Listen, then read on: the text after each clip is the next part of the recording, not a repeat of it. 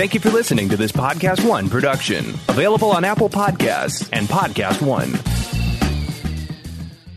Hey, Jordan Harbinger here. Subscribe to the only show that will show you how to apply the world's greatest ideas from the most striking minds. After presenting more than 1,000 interviews, I couldn't be more compelled to introduce you to the Jordan Harbinger Show. We've got spies and CEOs, athletes and authors, from Kobe Bryant to Malcolm Gladwell, Tony Hawk and Howie Mandel, to the chairman of Google, founders of LinkedIn and Instagram, antiquities smugglers, con men, brilliant scientists, national heroes, and even the head of the CIA. Listed as Apple's Best of 2018 and countless other awards that, let's be honest, you probably don't care about right now. So come and have a listen for yourself and join me as we exploit the superpowers of the world's most incredible thinkers, amazing achievers, and iconic change makers, with their insights delivered right into your mind. You'll get that blueprint of their brilliance each week so that you can learn to live what you listen. Subscribe right now to The Jordan Harbinger Show, available on Apple Podcasts, Spotify, and wherever you're listening now. Napa know-how. At Napa Auto Parts stores and Napa Auto Care centers, get a $25 prepaid Visa card when you get any Napa Automotive battery. It's the best deal for some of the best batteries from some of the best car people around. But we might be a little partial. Anywho, pick up any Napa Automotive battery and save $25. Do it yourself or have it done for you. That's Napa know-how. Napa know-how. At participating Napa Auto Parts stores and Napa Auto Care centers while supplies last. Offer ends 8/31/20.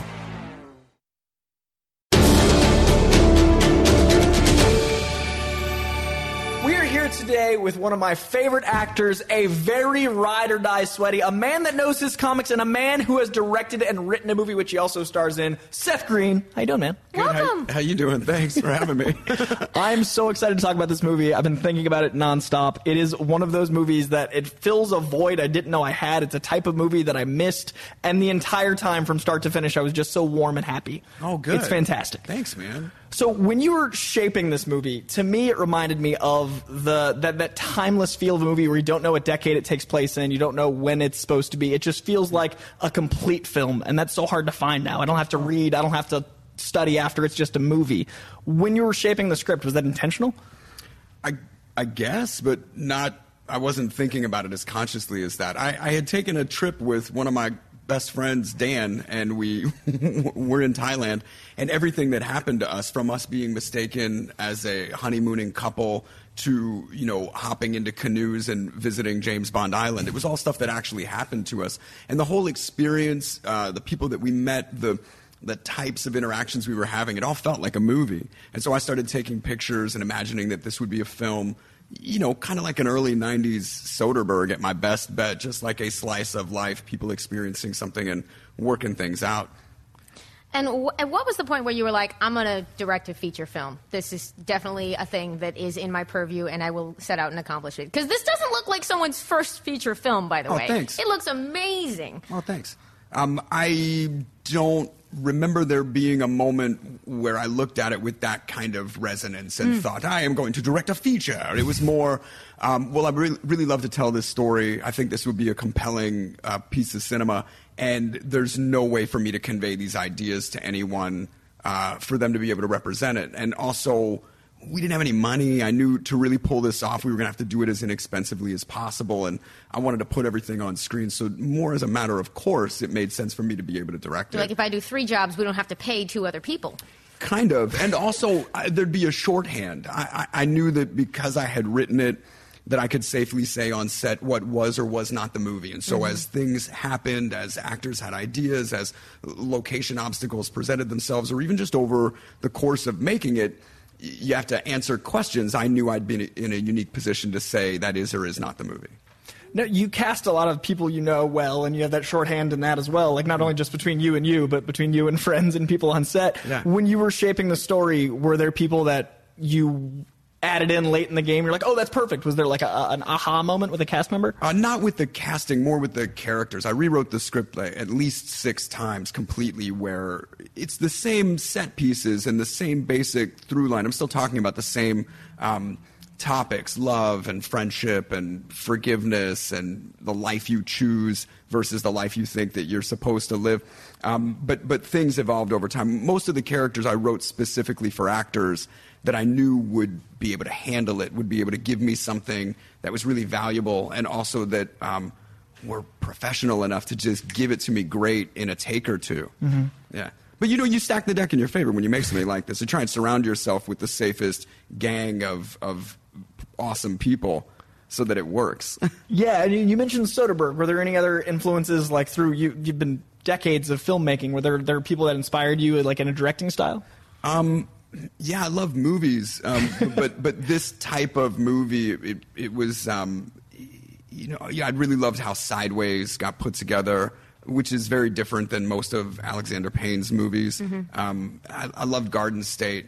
Which oddly enough is different than Zach's other movies. It's like the right person for the right story at the right time. So you're working in a long tradition here in terms of the transformative travelogue. Was there anything that you definitely wanted to accomplish or stay away from, or like how did that like body of work guide you as you were planning this one out?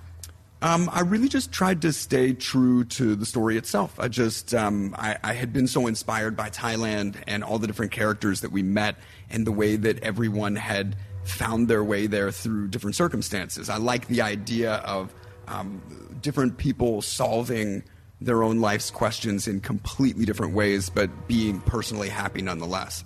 Sorry, guys, I got to catch a train. It's literally here for me. It's you're late. You're already late. This sounds embarrassing. One of the things I really enjoyed, and I don't want to give anything away, so I'm just going to vague book here, but I love that with your career you've always been able to choose genre content, because I know how much you love genre content of your own, like comics and the sci-fi in that world. And there are so many impossibly subtle things that nod to things that I'm not going to give away, but the entire time I was going like, a nerd made this. Yeah. And was that something on set? Like, how early was that a conscious choice? I don't know. I mean, you just have fun with stuff. And once you feel like you're doing diligent service to the story, anything that you add that doesn't compete with the audience's ability to interpret it, I think is fair game.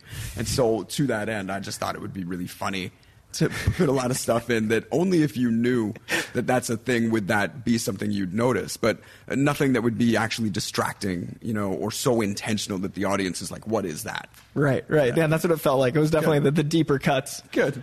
Sorry, go ahead. So you've been making stuff for a long time now. You've been involved in Hollywood for a long time now. What was new and different about this experience, about these challenges?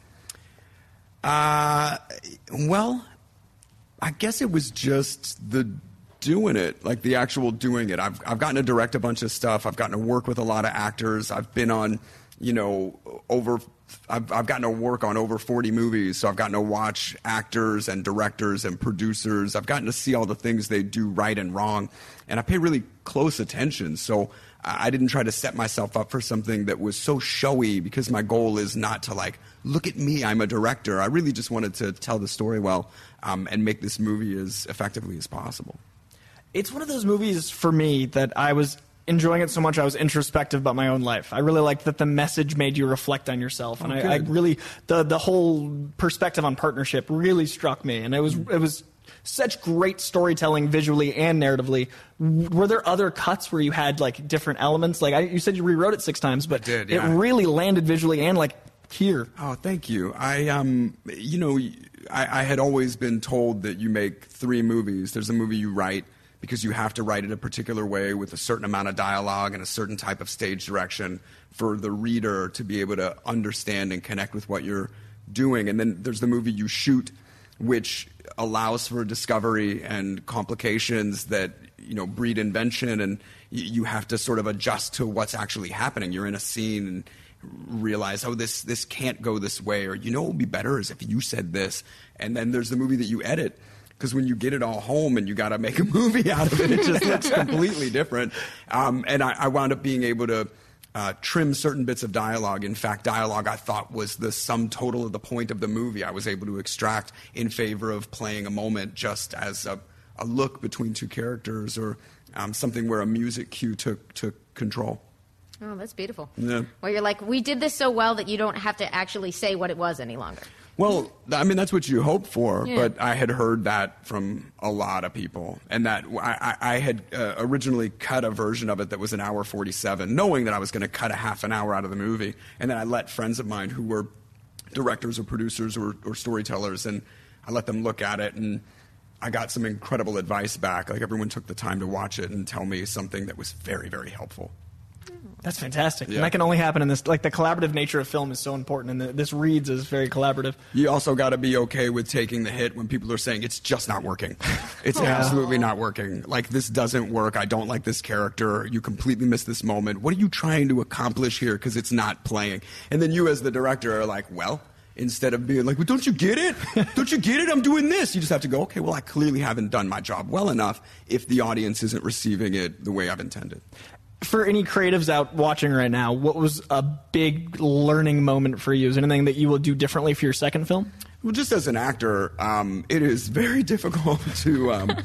I think I took a lot for granted as a performer. I did a lot of work in advance, and then because I wrote the character, I had an expectation of what I would need on set. And because I was on set, calling action, calling cut in a scene, and I'd give everyone else their information, and then we would just like roll and shoot. I definitely would do that just a little bit differently if I ever do it again. Yeah. But I also didn't take the time to go back and look at takes on the monitor, because that fundamentally wastes time. And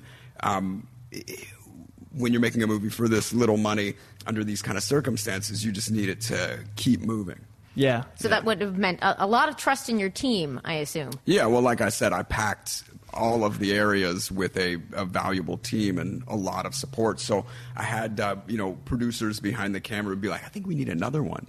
Or any of the other actors were all very communicative about how it played. Now, I love, he's on the poster, so it's safe to say, Matt Culkin in this is... all the choices he makes, beautifully fantastic. It was so good to see that character. When did you decide to bring your friends to Thailand? Like, I know the inception of the story, but when was the decision to be like, hey, let's actually make this a journey? Was it like a year out? Like, how long was once it was landed, once you were ready to go? I don't know. I think I had been telling everybody that was cast in the movie that I'd been writing parts for them for several years. Okay. And everybody knew abstractly about this Thailand movie that I was going to try and put together. But I didn't let anybody read the script until I was sure it was at least a version of the movie we could make. And when we started going out and getting financing for it, that's when it became a reality. You don't want anybody to have a bad experience. And I would have been horrified if any of my friends passed after I'd gone through all this effort. Like with Mac, it's a great example. This character, Ian, was a character that my friend Dan and I met when we were in Thailand. There was a guy who was the captain of our snorkel boat tour, and he's not as outrageous or as wild as Mac is in the movie, but the character needs to be more exaggerated for the benefit of the film. And I had always told him that I was writing this part because he was the best person to play it.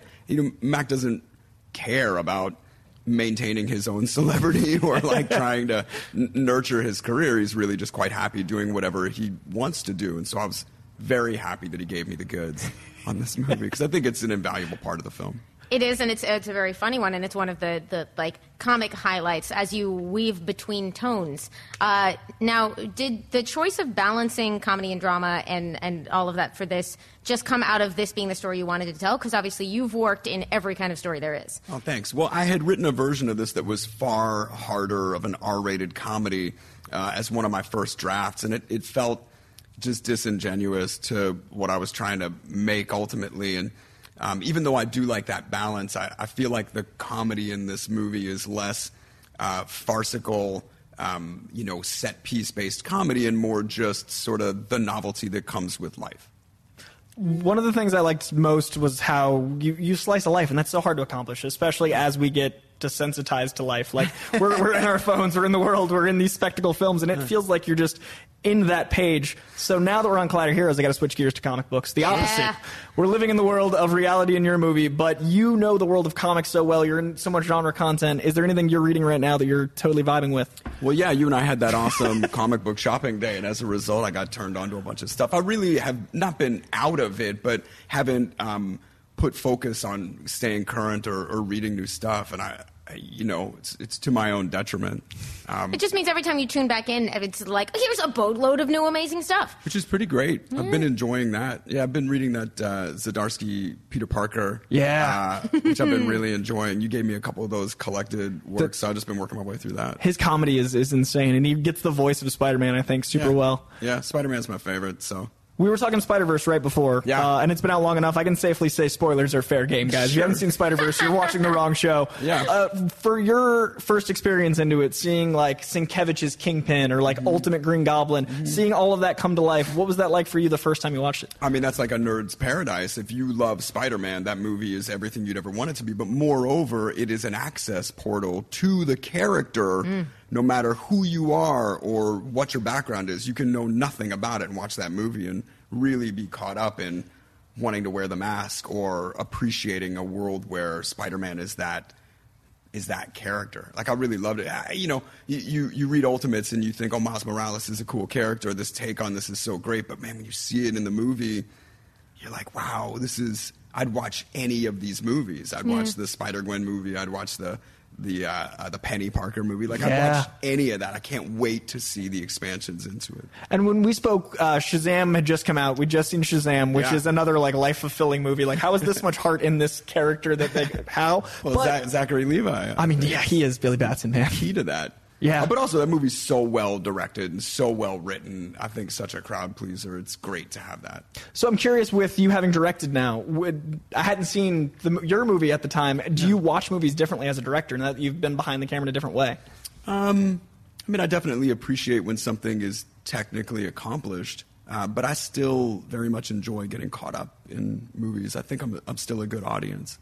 All your producers, everyone I talked to at the screening had seen it and were still just as they were like, it was like watching it for the first time. It was like fully leaning in. Oh, right on. That was a really beautiful thing at a screening of all places where, like, your suits, so to speak, are fully like there. Yeah, I've been in a vacuum with it. I mean, I've only seen it with 3 audiences at this point, and they're all somewhat predisposed to like it. So I definitely have that. that You're not trusting it yet? Well, I don't know that you ever trust compliments, but it's gaining some comfort with just giving it to people and letting them have their way with it, good or bad. I think that's all I've been trying to achieve. Now, technical accomplishments, we got to talk Endgame, because that has come out since I've seen you. And Endgame, the third act, we won't spoil just in case, but the movie just escalates to a place that I didn't think that could be a comic on film to that level. Yeah. They gave us Civil War, and that was the first panel spread, and this was almost beyond comics. I remember seeing in Avengers the first time that Joss photographed a splash page, and you got all of them back to back. I was like, holy cow, we are just living in the greatest time. Yeah. Yeah. I'm curious, watching that as a lifelong nerd, watching this change over time, what has been your perspective on the last couple decades of all this stuff exploding and having so many more people to talk to about the stuff that we've always loved? Well, I mean, I certainly appreciate that all the things that I got my ass kicked over loving in grade school have now become the most financially viable IP on the planet. Like, that definitely is somewhat reassuring that I spent my time in earnest and not in vain through that whole thing. But all of this evolution is just culture understanding over a long period of time that these characters, these stories can be represented in whatever shape or tone serves the character or story best. And that's what I like. So, I grew up watching reruns of the 60s Batman, and that was the best version of Batman you were going to get on film. By the time the Michael Keaton Batman came out, you were like, oh, cool, Tim Burton has enough leeway to tell a sort of dark and artistic interpretation of this character. So then when Nolan puts out that Batman, culture is ready to receive something that is more dark, a little more investigative of human condition. And now you can even look at it through Spider-Man. So each of the versions of Spider-Man that we've gotten culturally has just been what the world is ready to absorb at the time. And so it's not that any one is much better than the other, because at the time they were all really good. Like, when I saw the Sam Raimi Spider-Man, I was like, I can't believe we're living through a time where this is possible. And now you can go back and say, okay, well, the best interpretation of Spider-Man is as a teenager, so you get to see him as a kid. You get to see him make the mistakes. Like, you're not jumped into a world where he's already abandoning all of his attachments and refusing to love anyone. It's just a great time, guys. Like, how happy are we? It's perfect. Like, there's too much content to even cover, and it went from every 3 years getting a movie to once a year to now it's like every season, and there's TV, Hulu, Netflix, like the Daredevil show. Well, and my familiarity, my personal ability to absorb all of that is dwarfed by the youth culture that has taken it as their own, and so I really love that I'm able to have not just conversations, but conversations where I don't even know what somebody is talking about, and we're both talking about something that I love deeply. And there's all these new iterations of it out there. What do you want to see next for this world? I don't know. I think everybody that's doing it is doing pretty good. So I'd love the same attention and focus on quality, regardless of what the title is or what the genre is. If it's done really well, then it works the same as any of the titles in any of the books, where you can just jump in and find the character you love the most, the one that you relate to the most, whether that's Iron Fist or Black Panther. You're like, oh, I see myself in this, and then there's great, compelling, well-made content for you. It's like a golden age. Is there any comic over the years that you'd recommend anyone that hasn't picked up a book? If they found you and were like, any comic Speaking of portals in. Yeah, your gateway drug to comics.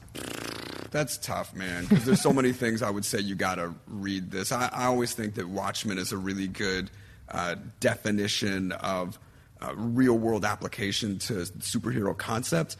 But then I love the basic wish fulfillment stuff like Spider-Man. Spider-Man and Batman are my favorites. And so you can pretty much jump in anywhere and find something to relate to.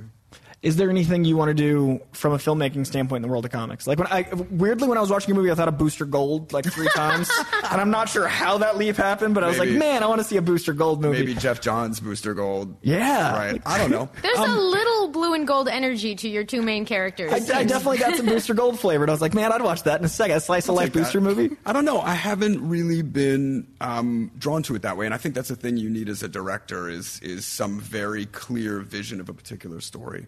You know, I love Spider-Man, so I could absolutely see myself at some point trying to make one of those stories, but the way it's been represented on film, it's usually so innovative. I'm like, I never would have thought of that. So I really like it in the hands of all the people that it's in. But you, of course, you've had lots of chances to kind of play with these toys, not to put too fine a point on it, over the years in animation. So has that sort of scratched that, like... You've made some of the all-time greatest pop culture parodies, for the record. Thanks. Robot Chicken is an institution. Thanks. I don't know. I mean, I've always loved movies. I've always loved acting. That's always been my priority. There's definitely been a strange, I won't even call it a detour, because it's like a simultaneous highway where getting to... so deeply represent my people on film is simultaneous with getting to play other characters that are not considered genre. So I guess I just hope to be able to keep doing that, you know? Well, even amongst friends, capturing chemistry is so hard to do, and Changeland is chemistry through and through. I love this movie so very much. I can't wait to see it again June 7th. Right. It is out on June 7th in theaters. Check changelandmovie.com out for a list of theaters near you, and you can get it on iTunes day and date on that day, and I cannot recommend it more. I really love this movie. Congratulations, man. Thank you. Thank you so much for coming to Collider Heroes. My pleasure, guys. Where did you get this shirt? This shirt? Amazon. It's a beautiful new world. It really is. Amazon has it all. Grandma's no Thanos, and Amazon has Ghost Rider. Yeah. Thanks, guys. Napa know-how. At Napa Auto Parts stores and Napa Auto Care centers, get a $25 prepaid Visa card when you get any Napa automotive battery. It's the best deal for some of the best batteries from some of the best car people around. But we might be a little partial. Anywho, pick up any Napa automotive battery and save $25. Do it yourself or have it done for you. That's Napa know-how. Napa know-how. At participating Napa Auto Parts stores and Napa Auto Care centers while supplies last. Offer ends 8/31/20. It's that little Chico Pitbull, Mr. 305, better said Mr. Worldwide, and I'm here to tell you about my new podcast, From Negative to Positive, brought to you by my friends over at State Farm. I believe that to have success, you got to play the game, so that the game doesn't play you. You know, the biggest risk you take is not taking one. It's very important that you make sure that you make the most out of your money, especially when it comes to insurance. State Farm offers surprisingly great rates. They have great agents standing by, helping you personalize your coverage. All this is backed up by award-winning, easy-to-use technology. It's a great price with an even greater service. When you want the real deal, like a good neighbor, State Farm is there.